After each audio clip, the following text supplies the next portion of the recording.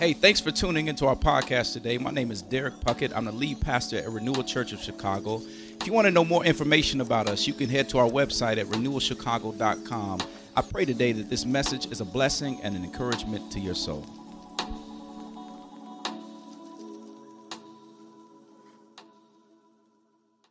Well, meet me in Hebrews chapter 7. That's where we're going to be today. Y'all been enjoying this series in Hebrews?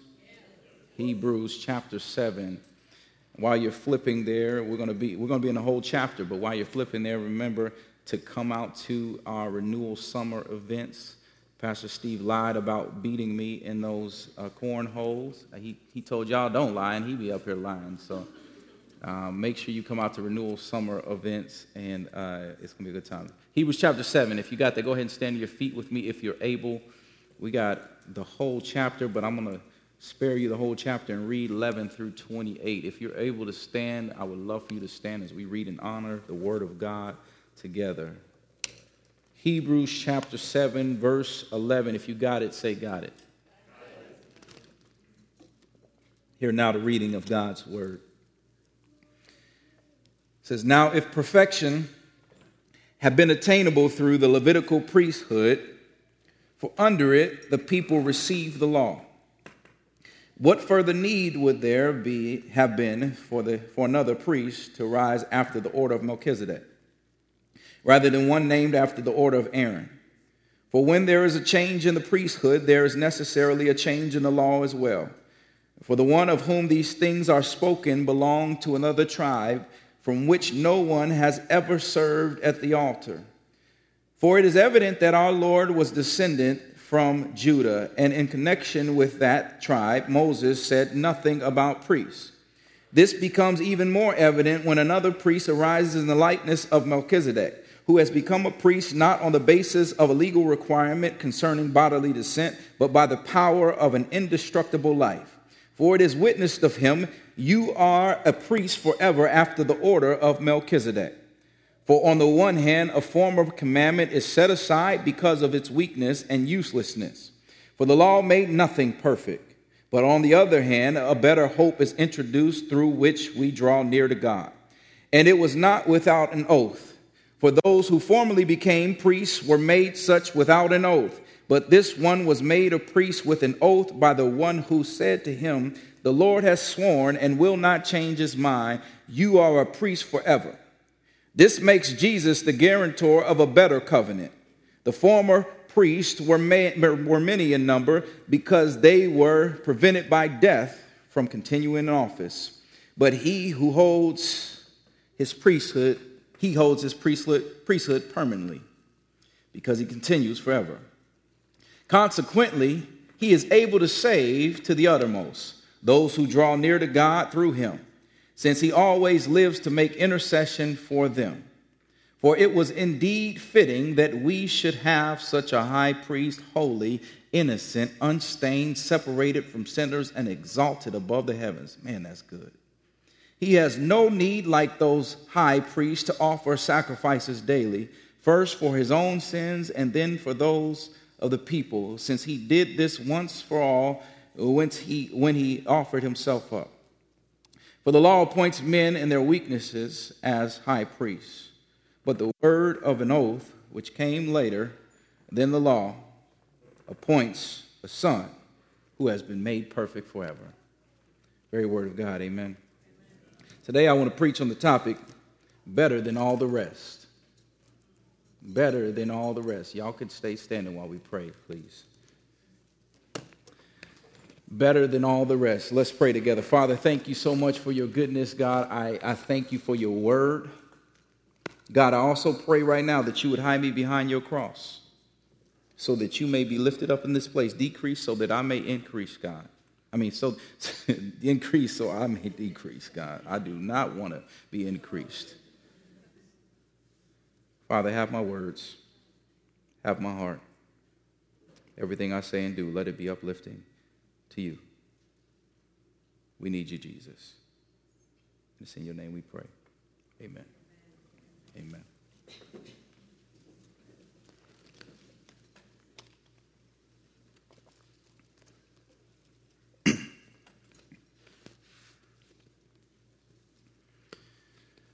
Y'all ever played against somebody in a sport or a game, maybe even a board game or chess, and the person you played against or watched was just unparalleled when it came to their talent compared to others? You ever been there before?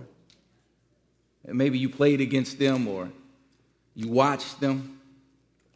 When you watched Muhammad Ali, you go on ESPN or the Sports Network and you look at some of his old fights. You see Muhammad Ali fight and he's floating like a butterfly, stinging like a bee. Muhammad Ali, you saw him do things that nobody had ever done in the sport before. Or if you watch Tiger Woods when he was younger and he'd line up with that golf club and he'd hit it on down the fairway, you saw Tiger do things in the sport of golf that the sport had never seen before. Better yet, y'all, the Olympics are coming up. How many of y'all are excited about the Olympics? Olympics are coming up. Y'all remember Michael Phelps? Michael Phelps swimming through the water, winning race after race, lap after lap. I'm like, how is he doing it? Or my man Usain Bolt. Race after race. He's running by, looking back at these folks like I'm the fastest man ever. Race after race, medal after medal. Or better yet, Chicago's own, y'all know him, Michael Jordan. Michael Jordan, boom, shooting jump shots like I do on Pastor Steve and just dunking on people. 6 rings. The GOAT. See, the one thing that all of these people have in common is that they're simply better than all the rest. I remember being in high school, there was this guy, his name was Devin. Devin went to an opponent, a school that I didn't really like too much, but we played them every year in football, and Pastor Steve knows this guy. He was probably one of the shiftiest, fastest running backs and wide receivers I've ever seen. I'd never seen anybody go to one side of the field, fake everybody out, and then go all the way back to the other side and run for a touchdown. And no joke, we were getting ready for the state qualifying meet and track, and I'm not in this heat. I'm not running, and I'm watching from the sideline. And I see him. We're friends. My man walks up. He has breakaways on. Y'all don't even know what breakaways are, but breakaways on. They used to wear these things that tore off. And he walks up to the blocks. It's track meet. Gets down, and he pulls off his breakaways. I'm expecting track shorts. This man has basketball shorts on. Now, I look down the rest of his body, and my boy, he didn't have any blocks there ready to go. This is a state qualifying meet. Look at his shoes. No track shoes, Jordans. Everybody's down, ready to go. My man just goes like this. They shoot the gun, and he just takes off, dust everybody. He simply was better than all the rest. Today, as we're going to walk through this whole chapter here, there's a lot to cover, so I need y'all to hold on and stick with me. But hear me, there's one simple message throughout this whole chapter. The writer is trying to tell us that Jesus is simply better than all the rest. He's better than all the prophets. He's better than all the priests that came before him. Jesus is simply better than the rest. That's the one point I have for you today, and I'm out your way, and we can go eat for Father's Day. Jesus is better than all the rest. Last week, our passage, it ended in chapter 6 and verse 20, saying that having become a high priest forever after the order of Melchizedek. This verse, by way of reminder, as I mentioned last week, it's talking about Jesus coming after the order of Melchizedek. And Melchizedek jumped on the scene in Genesis chapter 14. He's a high priest and a king. He was a priest before there was an establishment of the priesthood through Aaron. This is Moses' brother, where the tribe of Levi, it comes out that they have this priesthood that comes through Aaron, who was the first priest. Melchizedek came before the establishment of the priesthood. So what this means when he says that Jesus comes after the order of Melchizedek, what the writer is trying to get at is that Jesus comes before the establishment of the priesthood, which, if you remember from last week, that means his priesthood goes on forever and ever, which means his goodness never runs out. That's good news, and I need y'all to stick that in your pocket because we're going to come back to it a little bit later today. Verses 1 through 10, I told you we got to walk through this whole text, so y'all hold on and ride with me through the text. Verse 1 through 10 of our text today further explains who Melchizedek is and how he correlates to Jesus. Again, he originated in Genesis chapter 14, and he was said to be a high priest of the Almighty or Most High. Again, this is before the priests were actually around. He was also a king. He was the king of Salem. Salem comes from the root word shalom. Say shalom with me. Shalom. Shalom means peace. So what we see here is that Melchizedek is not just a high priest, but he's also a king that ruled and brought peace. Sounding familiar to anybody? Verse 3 says he's without a father or mother or genealogy, having neither beginning of days or end of life, but he resembles the Son of God. As resembling the Son of God, he continues as a priest forever. So hear me. We don't know exactly how Melchizedek comes on the scene or where he came about. We don't know how he died. He was here and then he was gone. But what this means is that people just assume that he stuck around. So the writer, hear me, is trying to tell us that he is assuming this, but also biblical tradition. I need y'all to follow this. The writer and biblical tradition just assume that Melchizedek never died. He just kept living on. So what the writer is saying is that Jesus being after the line of Melchizedek here is pointing to Jesus. He's a type of Christ. He didn't die. We don't know how he became a person. We don't know how he came to this earth. We don't know when he died. So what he's doing right now is pointing to Jesus. He's a type of Christ because here it is. Jesus comes in the flesh. He's born of the Virgin Mary, but that's not his beginning. Jesus dies on a cross, but that's not his death either. Y'all with me? See, Jesus was and always has been since the beginning. He has no beginning and no end. He is God in the flesh. He's Alpha and Omega. He rose from the grave, defeating sin and death, and then he ascended to heaven, and now he is a priest forever, interceding on behalf of the people who believe in him. He may not be bodily here with us, but hear me, he's still in heaven working on the believer's behalf. Now, before I go any further, I don't want y'all to miss what I meant when I said he's a type of Christ. He's pointing to Jesus. I don't want y'all to miss this. This is key. This is key in understanding the correlation between Melchizedek and Jesus. Melchizedek is a type of Christ. He is a figure in the Bible that has certain attributes or characteristics that point to Jesus. He's not Jesus, he points to Jesus. All throughout the Old Testament, there are figures or people that are types of Christ. Adam, being the father of all mankind, is a type of Christ because Jesus is a spiritual father to all who believe in him. Noah was a type of Christ because Noah was the only just man who lived in the midst of a sinful people, and God chose through him to make humanity new. He said, I'm going to create newness through you. I'm going to create a new family of God through you. I'm going to create a new mankind through you, Noah.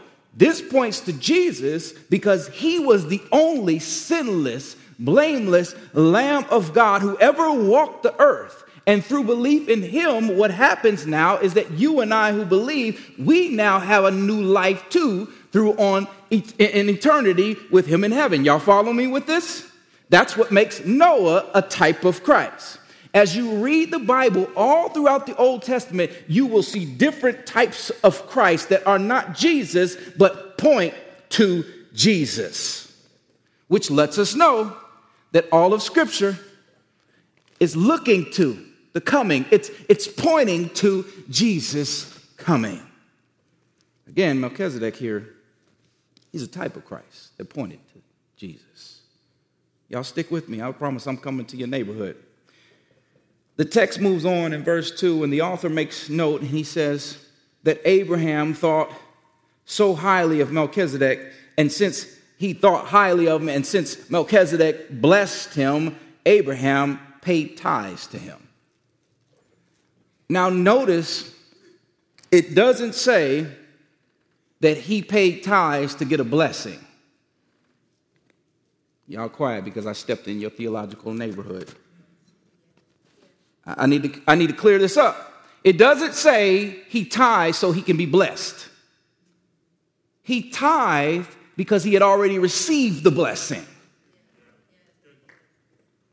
This is a side note. This is something for you to take home. Many of us think that we're supposed to tithe or give in church so that God will bless us.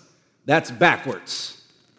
We tithe. We give 10% of our finances. You see this with Abraham here. We give 10% of our finances because God has already given to us.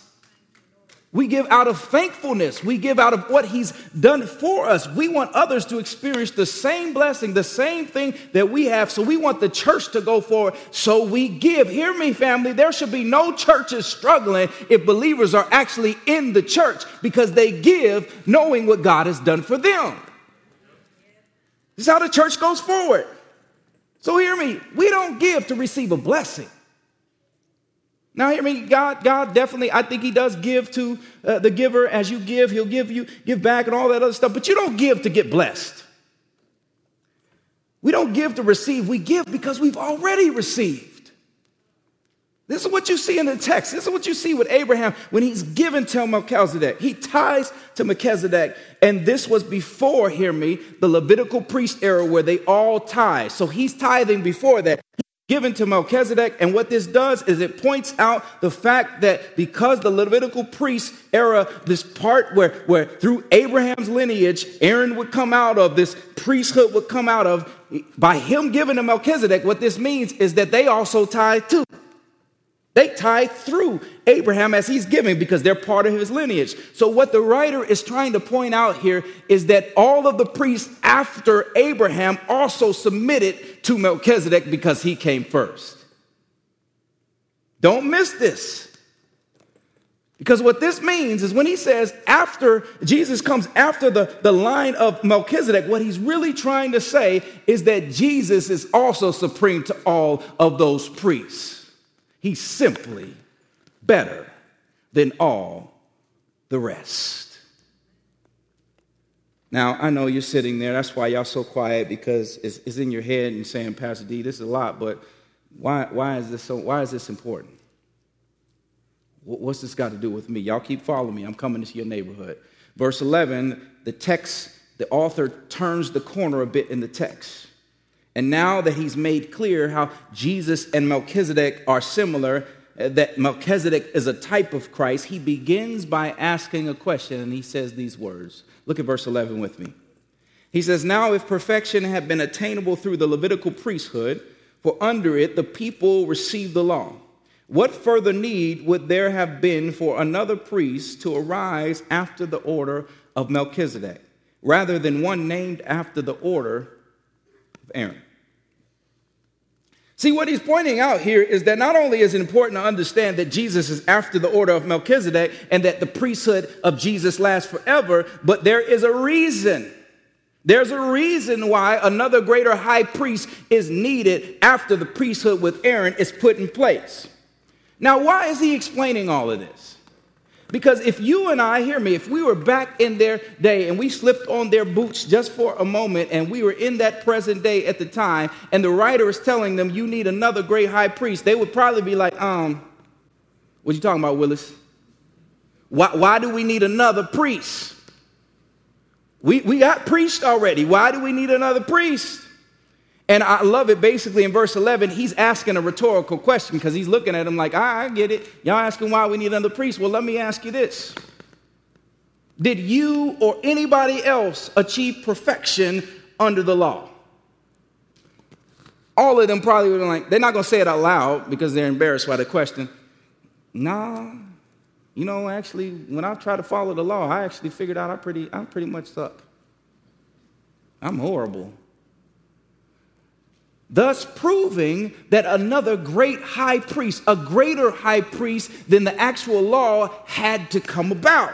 This is what he's trying to point out to them. Friends, but hear me, this would have been highly problematic for the people. It would have been problematic concerning Jesus because he's a priest from another line. He's not from the Levitical priesthood. He didn't come from Levi. No. Jesus came from the line or the lineage of Judah. So the writer starts to back this up a little bit, and he starts to walk us through this in verses 12 through 16, trying to make it a bit more clear. And he says, well, in a new priest, when he comes anyway, if a new priest comes, then the law has to be changed a bit because the new priest steps into office. That's a problem in itself because we got used to some kind of law and now it has to change a bit. But here's an even bigger problem. Moses didn't say anything about another priest coming through a different line. We've been getting our priests through the Levitical line, the tribe of Levi for centuries now, and now you got another one coming through the tribe of Judah. What you talking about, Jesus? Well, who is this Jesus? Y'all, this would be like someone coming up to me and saying, DP, man, you worked so hard in your life, man. You put money aside for your kids. You got homes for them and all these things. You've worked really hard and you've made it. But you know what? When you die, your inheritance, your name will live on through your brother-in-law's name. What? Not my kid, his kids? That brother don't even have the same last name as me. You trying to tell me all the work I put in, all the belief and everything I did, so all of that's not going to go through my kids, but it's going to go through my brother-in-law's kids? Y'all hear me.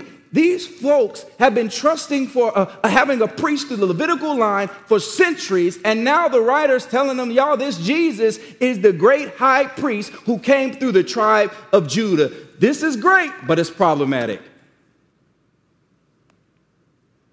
He's trying to tell them that old priestly covenant, that one y'all used to trust, that wasn't good enough. So the question becomes, well, how in the world do these people not tune out the writer because he just disestablished their thought process? He tried to put to bed their understanding of the priestly covenant. How do they not tune him out? This is why, if you've been following along, the correlation between Melchizedek and Jesus is so important. Because as verse 16 says, he was made not as a priest based off of a legal requirement, but by, if you see the words, the power of an indestructible life. This again means that both he and Melchizedek had no beginning or no end, which is why the writer repeats those same words we've seen throughout chapter 6 and chapter 7 in verse 17, citing Psalm 110 verse 4. For it is witnessed of him, you are a priest forever after the order of Melchizedek. Family, if you remember, this is good news. This is good news because it means Jesus' priesthood it doesn't have a beginning and it doesn't have an end. It means it lives on forever and his goodness never runs out. Y'all, the people believed this about Melchizedek. They believed Melchizedek hadn't died. He was a type of Christ. This is what we're talking about today. The writer is saying, yeah, he didn't die, but y'all, he just pointed to Jesus. Again, the point is, Jesus is simply better than all the rest. Y'all stick with me. Some of y'all not following me. I promise I'm going to step into your neighborhood in just a minute. The text moves on in verse 18 and says, oh, yeah. Y'all remember that law? That law that y'all were trying to follow? That law did nothing to give perfection to people. No, it didn't make people perfect at all, but yet here's Christ who gives a new hope, a new covenant, not by the works of your hands, not by the sweat of your brow, not by your blood or what you bring to the table, but by the blood of a sinless lamb, Jesus. In fact, Galatians 3:24 says this, look at it with me. So then the law was our guardian until Christ came in order that we might be justified by faith. The law was our guardian. I love how the New King James says it. This is one of my first Bibles. It says that it was a tutor that led us to Christ. The law was never supposed to save people, but instead it's to show us our need for Jesus. Because the law required perfection. You flip through the Old Testament in those first 5 books, Leviticus, Numbers, Deuteronomy, you go through that, Exodus, you see the law that is given by God, and you start looking at it and you're like, man, I could never follow this. There's no way we can live up to that. It needed utter perfection. This is why Jesus is so important, because he was perfect. He didn't just try to follow the law, y'all, he fulfilled the law. He's simply better than all the rest. But some of us in here, y'all ain't amening, so y'all still missing this. Let me keep moving. The writer then says, verse 20, besides fulfilling the law, all these other priests were made a priest by a lineage. But Jesus was made a priest by an oath. He cites 110 again, Psalm 110 again, verse 4. He says these words, the Lord has sworn. He has sworn and will not change his mind. You are a priest forever after the order of Melchizedek. Yeah, you got to love the author's writing here. You got to love what he's doing here, because it's kind of like a slow cooker, y'all. He's slowly walking us through. Y'all ever had a slow cooker before? Some of y'all don't know exactly what I'm talking about. Well, in my home, we had a slow cooker. We got y'all know what a slow cooker is? Y'all looking at me like y'all don't know. You put the food in there with the vegetables in it, around it, throw a little water, juice up in there, and you know what I'm saying? And it just cooks down, and you wake up 12 hours later or 24 hours later, and it's just straight glory up in that joint. It's just goodness right there. Feel me? The writer here is just walking you through the text. He's slowly walking us and working us through the text, because he wants us to understand who this Jesus is and how his priesthood is different. Psalm 110 lets us know that Jesus was made a priest by an oath from God. And an oath, as we spoke about last week, is based on the character of God, is something by which he cannot lie. So hear me. In essence, the covenant with Jesus is better than the covenant that was made with the old priests. Again, Jesus is simply better than all the rest. But maybe you're still missing it. So the writer, he makes us run for home plate here in verse 22. And he says that makes Jesus the guarantor of a better covenant. And just in case you missed it, he says, let me rattle off his credentials just one more time. Verse 23, he says there were so many priests because they were plagued by death. But verse 24, Jesus has never died. He's always lived, which means that he holds on to his priesthood permanently. Where verse 25 tells us this means he's always making intercession on behalf of the people that have drawn near to him. All the other priests died, but Jesus still lives on. Again, Jesus is simply better than the rest. But hold up. The writer's not done yet. Then he says in verse 26 and 27, I love these words. You can't even paraphrase them. Look at this. He says, for it was indeed fitting that we should have such a high priest, holy, innocent, unstained, separated from sinners, and exalted above the heavens. He has no need, like those high priests, to offer sacrifices daily. First for his own sins and for those of the people, since he did this once and for all when he offered himself up. He says Jesus wasn't like all those other guys. he was sinless, without stain, without blemish, without innocent.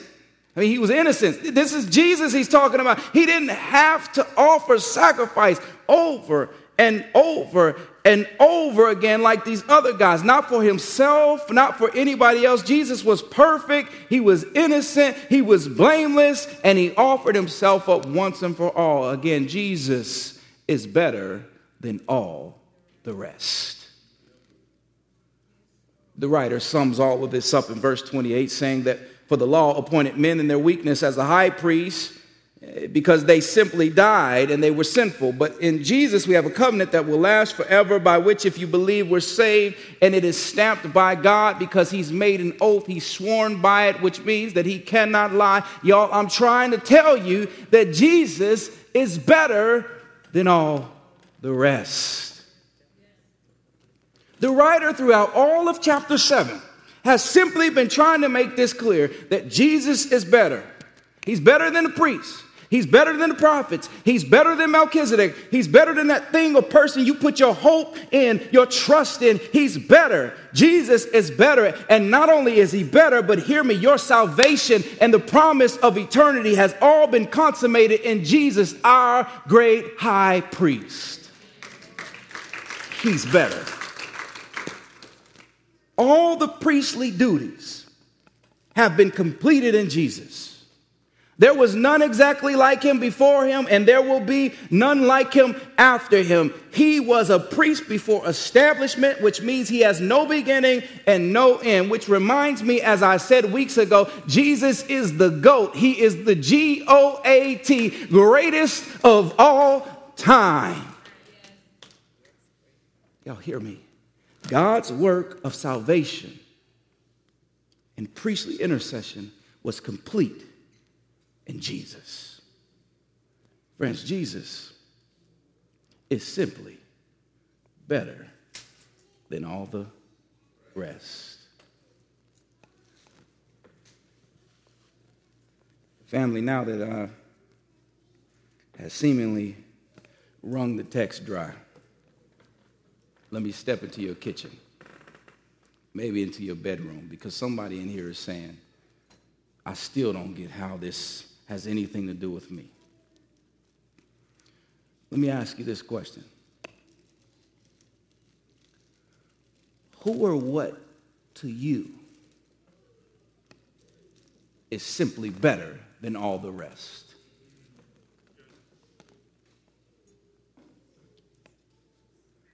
Who or what are you placing your trust and hope in?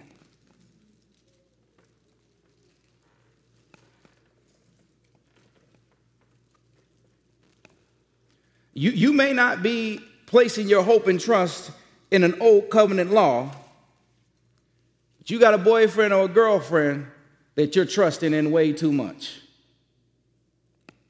Come on now, I'm stepping into your kitchen now. Some of you have statuses and jobs that you put your hope and trust in way too much. Some of you have possessions that you can't get rid of. Ain't no U-Hauls going to heaven. I'm sorry to tell you, you're putting your trust and hope in it way too much. Some of us put too much trust and hope in our kids and our dogs. Yes, I went there.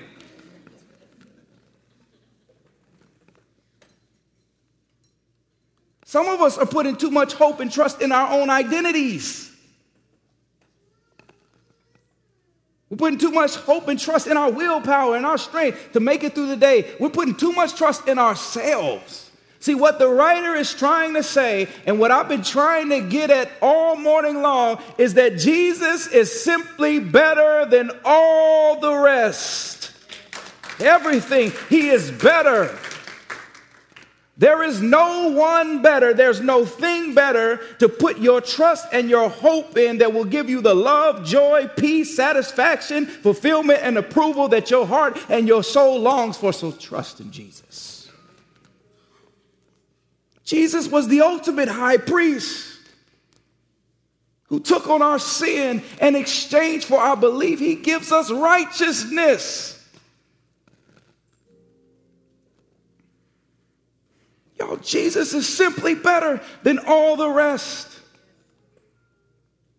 The question we got to answer is this. Is that truly the belief of my heart? Is he truly better? Is he better than all the rest? Maybe for you that just became true this morning.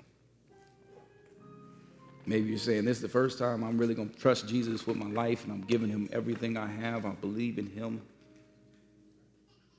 I'm thankful for his death, burial, and his resurrection, and I'm giving him my all. And to you, I say, welcome to the family of God.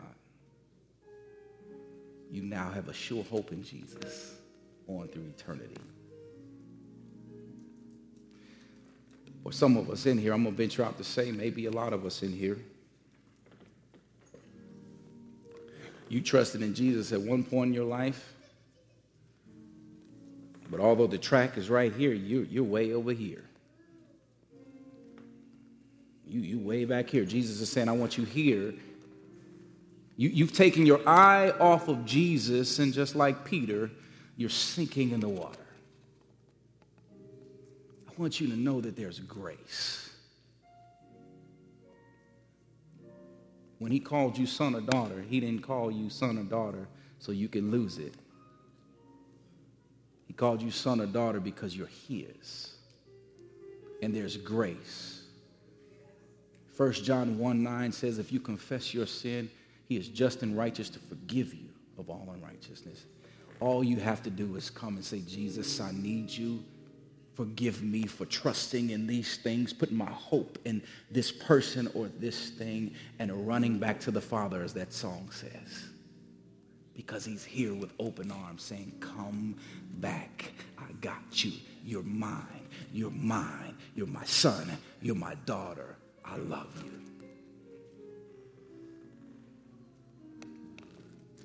Y'all hear me? Good news of chapter 7 that the writer is trying to get at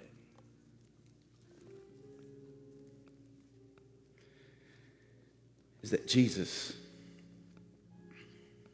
is simply better than all the rest. When we put our hope and trust in him, we have a sure hope that doesn't just sit for the day or last for the day, but is forevermore on throughout eternity. Because he is better than all the rest. Amen, somebody. Let's pray. Father, thank you so much, God. Jesus, thank you for being better. Thank you for being better than anything that I put my own hope in. Thank you for being there, Jesus, when I get off track. Thank you for being a loving Father that we can run to, that doesn't give up on us, that doesn't turn his back on us, even when we might turn our back on you. Thank you for being better than anything we could see or touch, anything we could put our hope in. Thank you for being good all by yourself. Thank you for being the sure hope we can trust and believe in. Thank you for being Jesus. Father, we do love you. Forgive us for the times when we don't even show it. Forgive us for the times when we get off. But thank you for being a forgiving and a loving Father. So even on the day as we're coming back to you, as there are folks in here and they're saying, that's me, I've been off the track. Thank you for accepting us for who we are. And we pray that you'll continue to shape us for your glory and use us for your glory in the dashes of our lives until we meet you face to face. Pray all these things in the mighty name of Jesus, and everyone said together, amen. Amen. Amen. Thanks again for tuning into our podcast today. I pray that it was a blessing and an encouragement to your soul. I look to see you at one of our services at 9 or 11 a.m. on Sunday morning. Take care. God bless you.